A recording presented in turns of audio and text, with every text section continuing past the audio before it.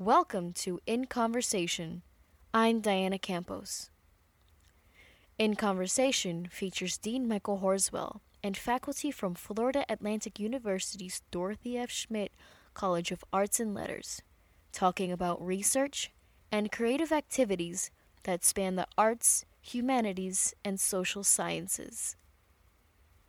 For people who want to organize, mobilize, and create change for human rights, InsUrgent Media from the Front by Chris Robé and Stephen Charbonneau highlights how grassroots media activism challenges hegemonic norms through the years. Its striking cover calls to their attention. The imagery on there is in and of itself an artistic reflection on surveillance, on this awareness of the catch-22 of technology. I think we treat technology here as Janus-faced, right? This is Stephen Charbonneau. It comes with powers and perils. Stephen Charbonneau is an associate professor of film studies and graduate director for the School of Communication and Multimedia Studies here at FAU. His two current projects are a biography of documentarian George C. Stoney, as well as a study of digital sound and documentary with a focus on the podcasting boom of late. Chris Robé is a professor of film and media studies. His newest book project concerns the relationship between video/digital media activism and state repression pertaining to animal rights campaigns, counter-summit protesting, cop-watching, and anti-Muslim surveillance. His previous book was on anarchist-inflected video activism. His involvement in United Faculty of Florida helped create the conditions for such research to be produced in the first place. Both are Dean Horswell's guests for In Conversation. They sat down with Dean Horswell over a video call in October of 2020. Welcome, Dr. Chris Robé and Dr. Stephen Charbonneau to In Conversation. I'm really excited to have this conversation with you this afternoon. Thank you. Happy to be here, Dean Horswell. Yeah, definitely. So we're here to talk about your new book, InsUrgent Media from the Front. And I tell you, with a title like that, I kind of wish we were at a coffee house. But we're here in times of COVID, so we're doing this through the internet. But I was just curious if we could start out hearing how the two of you got into the topics, because both of you have done really fascinating work on kind of the edge of revolutionary filmmaking or revolutionary documentary making. And I wondered if you both could just tell us a little bit of how you got into the field and what brought you to this project. Sure. I'm kicking that to Stephen first. Okay. Thanks, Chris. I'll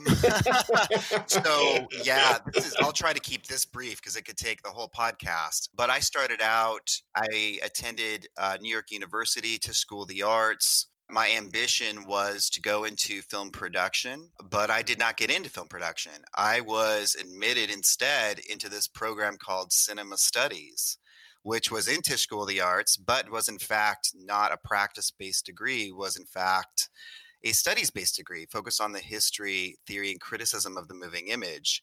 And so, of course, I attended, I was happy to accept that admission and went with the idea of becoming a filmmaker. But of course, as soon as I got there, I immediately fell in love with the study of the politics, the history of the moving image, and did not want to let that go. And immediately the degree was making me realize that to study cinema, to study moving image, you have to know about a lot. And I wanted to know more about the film cultures I was learning about that required learning about a lot more than just film. And so by the end of that first year, I had been accepted into a double major of production and cinema studies. So hooray for me, right? I finally achieved the goal of getting in, but I realized, no, I didn't want to do it. That I'd seen the production track was going to be overwhelming. It would limit my ability to learn about the world. And I had just fallen in love with cinema studies. And so it reached a point at the end of that first year and once I realized there was a job where you could talk about film and screen films and discuss them with other people, like that was all I needed to know. Because that's essentially what I subjected my mother to. Whenever I saw an interesting film in high school, I'd make her sit down and watch it, and I would interrogate her when it was over. So I got a way to just continue to do that. So by the end of that freshman year, I knew I wanted to do cinema studies for sure, and I double majored in political science. And then from there, I became very influenced by my professors and in political theory and film history, and then especially was influenced in my senior year by Professor George Stoney, who was a documentarian, a seminal American documentarian. And that kind of sent me on my way. And I did work in between my degrees, but I knew I wanted to write and to continue thinking about film in a very political way. Yeah, I'll try to keep it brief too. Like, even right, I could go for forever, but I think really formatively for me, I grew up in New Jersey, right outside New York City. You could actually see it if you climbed on the top of my high school and see the skyline from there, so you could take the path easily in.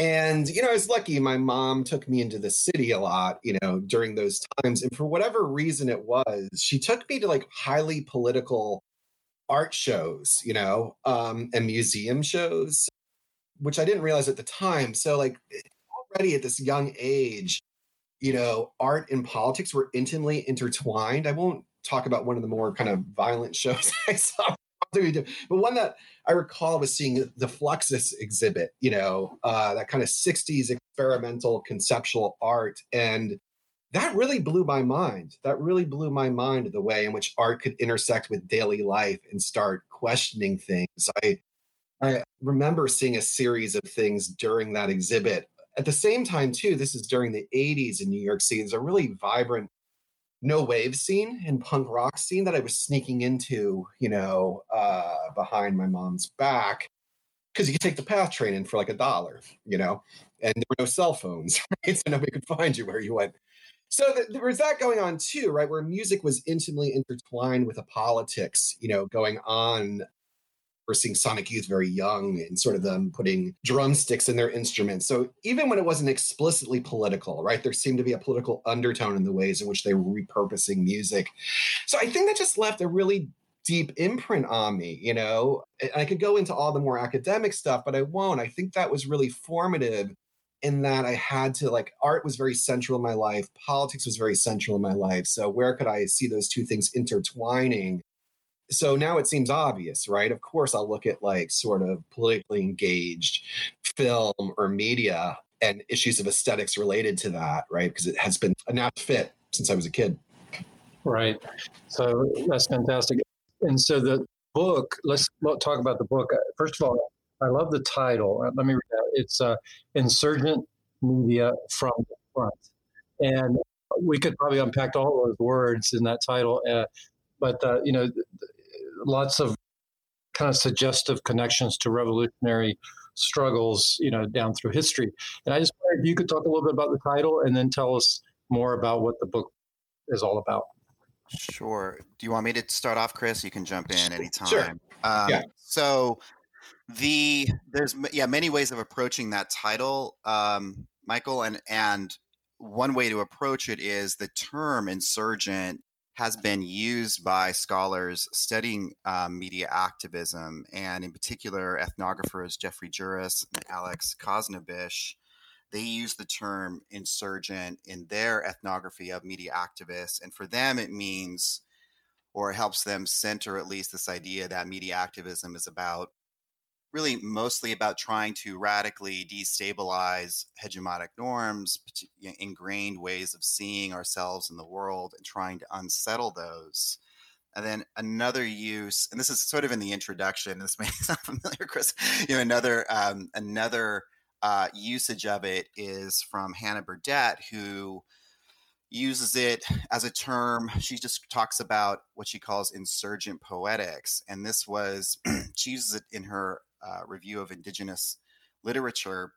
And for her there was a dialectic between insurgent poetics was about, on the one hand, protesting, but on the other hand, sort of advocating, doing more than just destabilize. And I think, so for us, I think we're sort of entering into that conversation using it. And I think when you look at our collection as a whole, I think what you see are both sides of that coin, essentially. On the one hand, seeking to use media to shock, to compel or unsettle ways of thinking, but also I think we see our contributors, the filmmakers, and the experiences they write about. You see people struggling with whether that's enough too, and trying to figure out other ways of not just unsettling, but also promoting new ways of thinking and seeing the world. And this, I think, Chris, this is your phrasing in the intro too.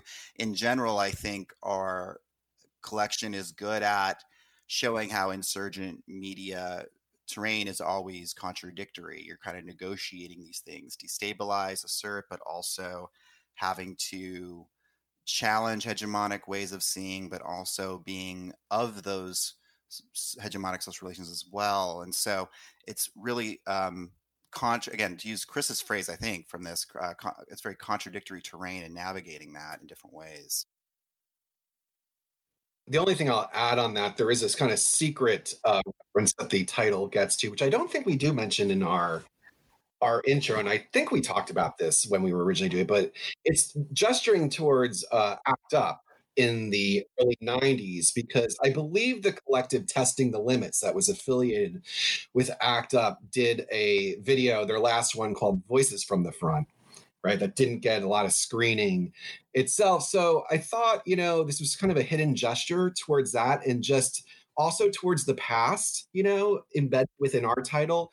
And the collection was really conscientious of trying to pick up older movements too, to show like how the contemporary now media activism is not from nowhere, right? But has lineages to other things. So history is very heavy throughout the collection in ways that I think often from communication scholars' side, it gets lost, that historical aspect. That's right. I thought the cover of the book is very suggestive of, I guess, the themes that you're covering in it. A very powerful image on the cover. I wondered if you could speak to that a little bit and tell us about how that opening image of the book relates to the contents.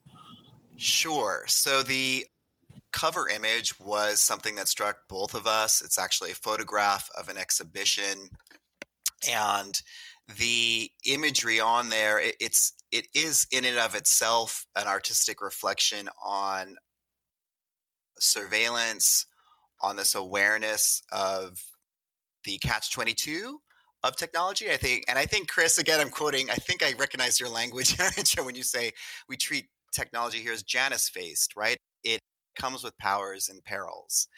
And so that the imagery in that exhibition, it really struck us as drawing attention to that. And I guess if I can also give examples, from work that's in the anthology, Kara Andrade, she writes a chapter about activists in Mexico who use WhatsApp to organize, to mobilize, and to generate their activism, but also it comes with problems. It allowed for some surveillance that leads to harm to those very activists. And so I think the cover suggests both the possibilities of using it as well as the risks of it. Yeah, when we saw it, we both knew that was going to be the cover. I pretty, like, we were showing each other a bunch of different images, and we're like, yeah, okay, this, that. And then that one sort of, I forgot who got it, if it was you or me, but it doesn't really matter. But we were both kind of like, really, like, that's it. And I think just extending what Stephen was already saying, like, that's a multi-channel work on there shown in an institution. So it also appeals to us the way it kind of repurposes videos in different and unanticipated ways, which we feel in many ways the communities and activists who are part of the collection and the scholars who are speaking about those communities also are repurposing video or whatever media it might be for their own kind of community organizing, self-determination, etc. Mm-hmm. So you've mentioned several types of media so far. You've mentioned WhatsApp, which is a communication app on telephones, and then you've mentioned video, you've mentioned surveillance video. Could you just kind of give us an overview of how you define media and insurgent media itself? Are there, and I know this dates back, you talk about in the introduction dating back, to the 1940s. We can look at insurgent media, and I'm just wondering if you could maybe talk a little bit more about the breadth of the study that you've done. Yeah, if I could just jump in on that too, in that I think one thing that the collection does, and Stephen, my work and the contributors, is like really not wanting to fetishize the media part, right? So I think the insurgent part is how the media is employed, the practice it's embedded within. So it's not so much medium specific. It could be film, it could be video, it could be WhatsApp, it could be whatever. It depends on, the practices that it's being put a part of. So Tanya Goldman, who writes about the 1940s, speaks about this film Men in Dust that is distributed by and exhibited by, in many ways, support for the Communist Party, USA, and how it's being used to actually build up strike funds and support strikes across the country. Later today, we have AIDS activist Alexander Uhas talking to other people about the functionality of that and the purpose it played, right? What are the politics of visibility in an age, particularly during the late 80s, where, people living with AIDS were classified as AIDS victims, right? Quote unquote, and the power of reach. I think the insurgent part to me is the context in which the media is being deployed, not so much the media itself. Mm-hmm. And I would add to that a theme in this book is not just, again, the particular medium at hand. And again, it's really hard to disentangle different types of media from one another nowadays, right? So I think what matters, what really comes out of the book is questions of infrastructure and questions of access, distribution, those larger networks that we have to think about in order for work to signify, to make connections, to foster and engender change as well. And what you see in a lot of these contributions, and it really is an honor to be able to share the work from these scholars to the world. And in some ways, editing something with Chris was much more rewarding than writing my own monograph. But you see all of it through the scholarly voices and the practical voices, people struggling with what it means or how to get the work out, how to deal with lack of funds, but also to look at past examples where, like Tanya Goldman's piece again that Chris just mentioned, looking at the Workers' International Relief and how there was funding there to actually, and then you have sharing of a box office profits with strike funds for workers and finding those that infrastructural connections and networks of solidarity that really start to help. And I think that those conversations, you can see where it's working and where it's not. And I think that's so useful now when we think about, in light of Black Lives Matter and everything, like what kind of infrastructural support can we bring to keep these conversations going? I wanted to ask you about the distribution of these pieces. How do they normally get out into the public? I understand when they might be a piece that is part of an organization or, sort of a closed network of activists, but to create maybe even more impactful change, do they need to get out into the greater society? And how does that happen? Do we have examples of these kinds of media getting out and really having an impact more, beyond the community itself? Yeah, I mean, I think, I don't want to disregard the community itself because I think that's really an important aspect too, and it can be very large, actually. I mean, if we're talking about like the working class of like the 40s, that's huge in terms of what it does. So, I don't want to underestimate narrow broadcasting, but I do think of a piece by the Khalil brothers that we have, right? An interview, Ojibwe brothers, who actually are sort of contemplating that because they started off in the documentary realm and they recently kind of engaged in fictional cinema, right? And they were thinking, well, okay, how can we deal with fictional cinema with an Ojibwe type of form, right? We can't use the same kind of forms that fiction cinema uses because it's settler colonialist. and has deep problems with it. So how can we kind of repurpose the form in a fictional way? Because they do say during that interview, I think, we're kind of tired of speaking to people who already agree with us. Documentary. Whether that actually reaches the market that they want. I mean, among filmmakers and media makers, that's always a contested terrain. If you should be striving for kind of a wider audience and what gets compromised in that, or do you maintain a much more, kind of micro niche audience? But it's not really about the audience, right? It's about intersecting with other practices that you're building off of itself. So the film or the media itself is not the end point, but the means to kind of further community organizing, self-determination. And I would add, even when you do, let's say, reach an audience, another theme in the book is exhibition. And maybe you reach that point where I think the Khalil brothers, you're right, because I think they talk also about exhibition, and they're at this documentary film festival and they've screened it, and well, now what? What is this really the end point? Did we really move the ball here in terms of encouraging people to think differently about settler colonial relations, or is this making a bunch of white people feel better about themselves? And I don't know. And it's another theme in a chapter by Ezra Winton, who is an exhibitor, works with Cinema Politica in Canada, and has a critique of the film festival format, and how insular it can be and how compromised it can be, and the need to think about a different kind of format that plugs people into, whether it's organizations or campaigns or whatever. And I would go back to Tanya Goldman's chapter again, people sharing box office receipts to strike funds, or, just to try to rethink the format so you can reach people, but then what? That's another theme. Right. Stephen, you mentioned earlier Black Lives Matter, and I was wondering if, I know your book probably was already in production by the time Black Lives Matter had their resurgence this summer, but I was curious if you thought anything about the role media played this summer in that resurgence.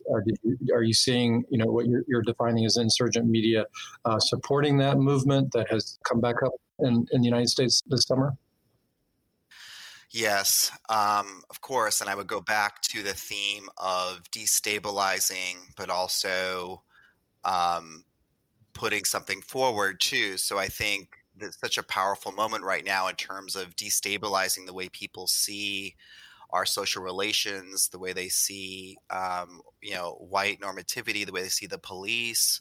And so there's a lot of destabilizing going on. And I think then the pivot is to finding ways to sustain that, to finding the organizational support, infrastructure to keep these conversations going.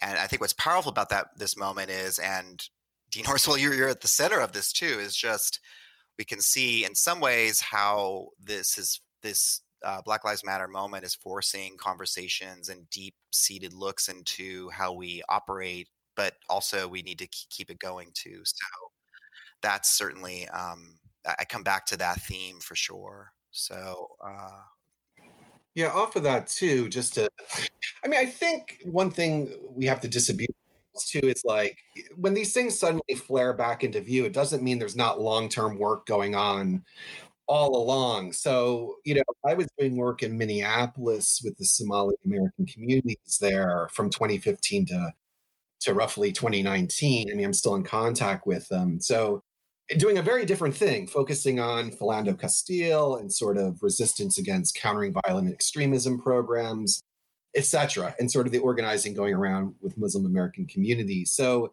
it's interesting seeing like George Floyd reflare this up, but there really was an infrastructure there that pre-existed that. And I think it's really important for, scholars, and I think our collection does this, of mapping those trajectories in the invisible terrain beneath when it becomes visible itself, or it just seems suddenly anew, but they're really building off of longer infrastructures itself. I make a point in another article I write of sort of cop watching coming, at least one group of cop watchers in New York City called El Grito de Sunset Park, really having origins back to the Young Lords, right? A politically active group from the late 60s, early 70s there, that you wouldn't notice if you just kind of look at their sudden, coming up in the 2000s itself. So I just wanted to mark that, right? There's all these ways in which, although we're seeing very visible stuff right now that's important for all the reasons Stephen has identified, that there's a lot of organizing often between those moments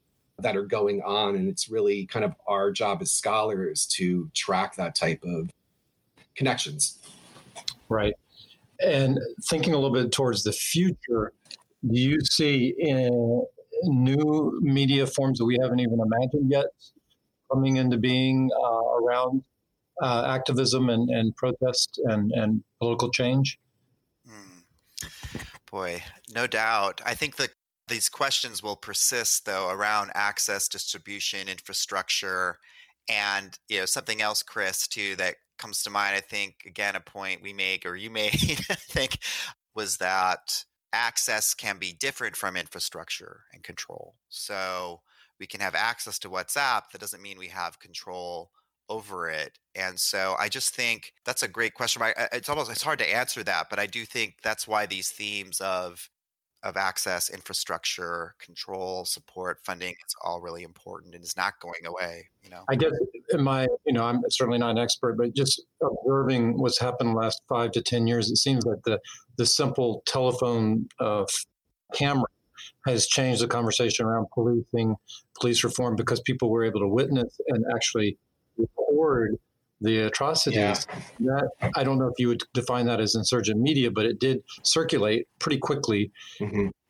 And it may have inspired the protests and the things that are trying to affect change around policing. So I don't know if there was, and I know I hear about TikTok and all these other forms, and I don't know if those are sort of futuristic ways in which insurgent media could get distributed that could be less controllable. Mm-hmm. Any kind of government or what have you. Yeah, I think you're right, Michael, on a lot of that stuff. Like, communication scholars speak about the logic of connective action as a result of social media.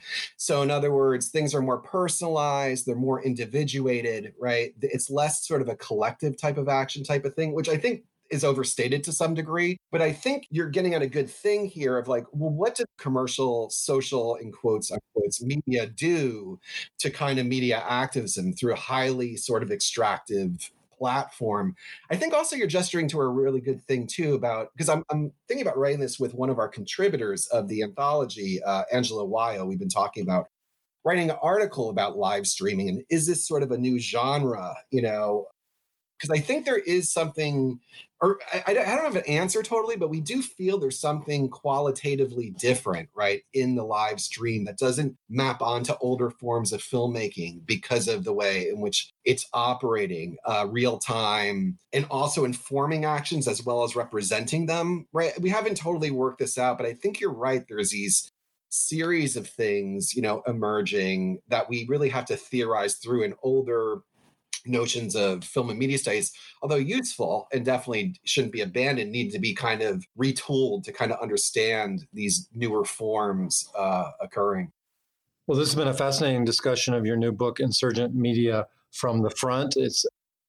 I know it's an important contribution to the field, and so congratulations on the work. Thanks. Thank you. I'm always curious, and of course, I'm just so proud of the faculty of our College of Arts and Letters. And of course, you come from the School of Communication and Multimedia Studies. I'm just curious, what are your next projects that you're working on? So I'll go first, Chris.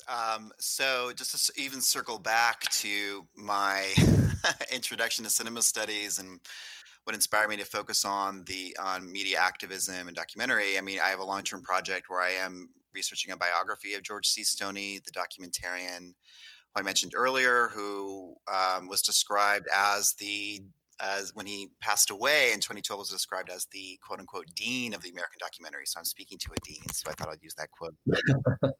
But then that's a long-term project. The other project is to go back to something Chris said too. A theme from this book is thinking about the historicity of new media and being aware of the historical inflections of new media. And so I've been teaching a digital documentary class for the last couple of years in our school. And so I'm working presently on digital sound, digital documentary, and podcasting, actually, since we're on a podcast. So thinking about recent podcasts that force us to rethink our historical frames, and whether it's the Nicole Hannah-Jones Project 1619 or many others that make us think about history in different ways through sound.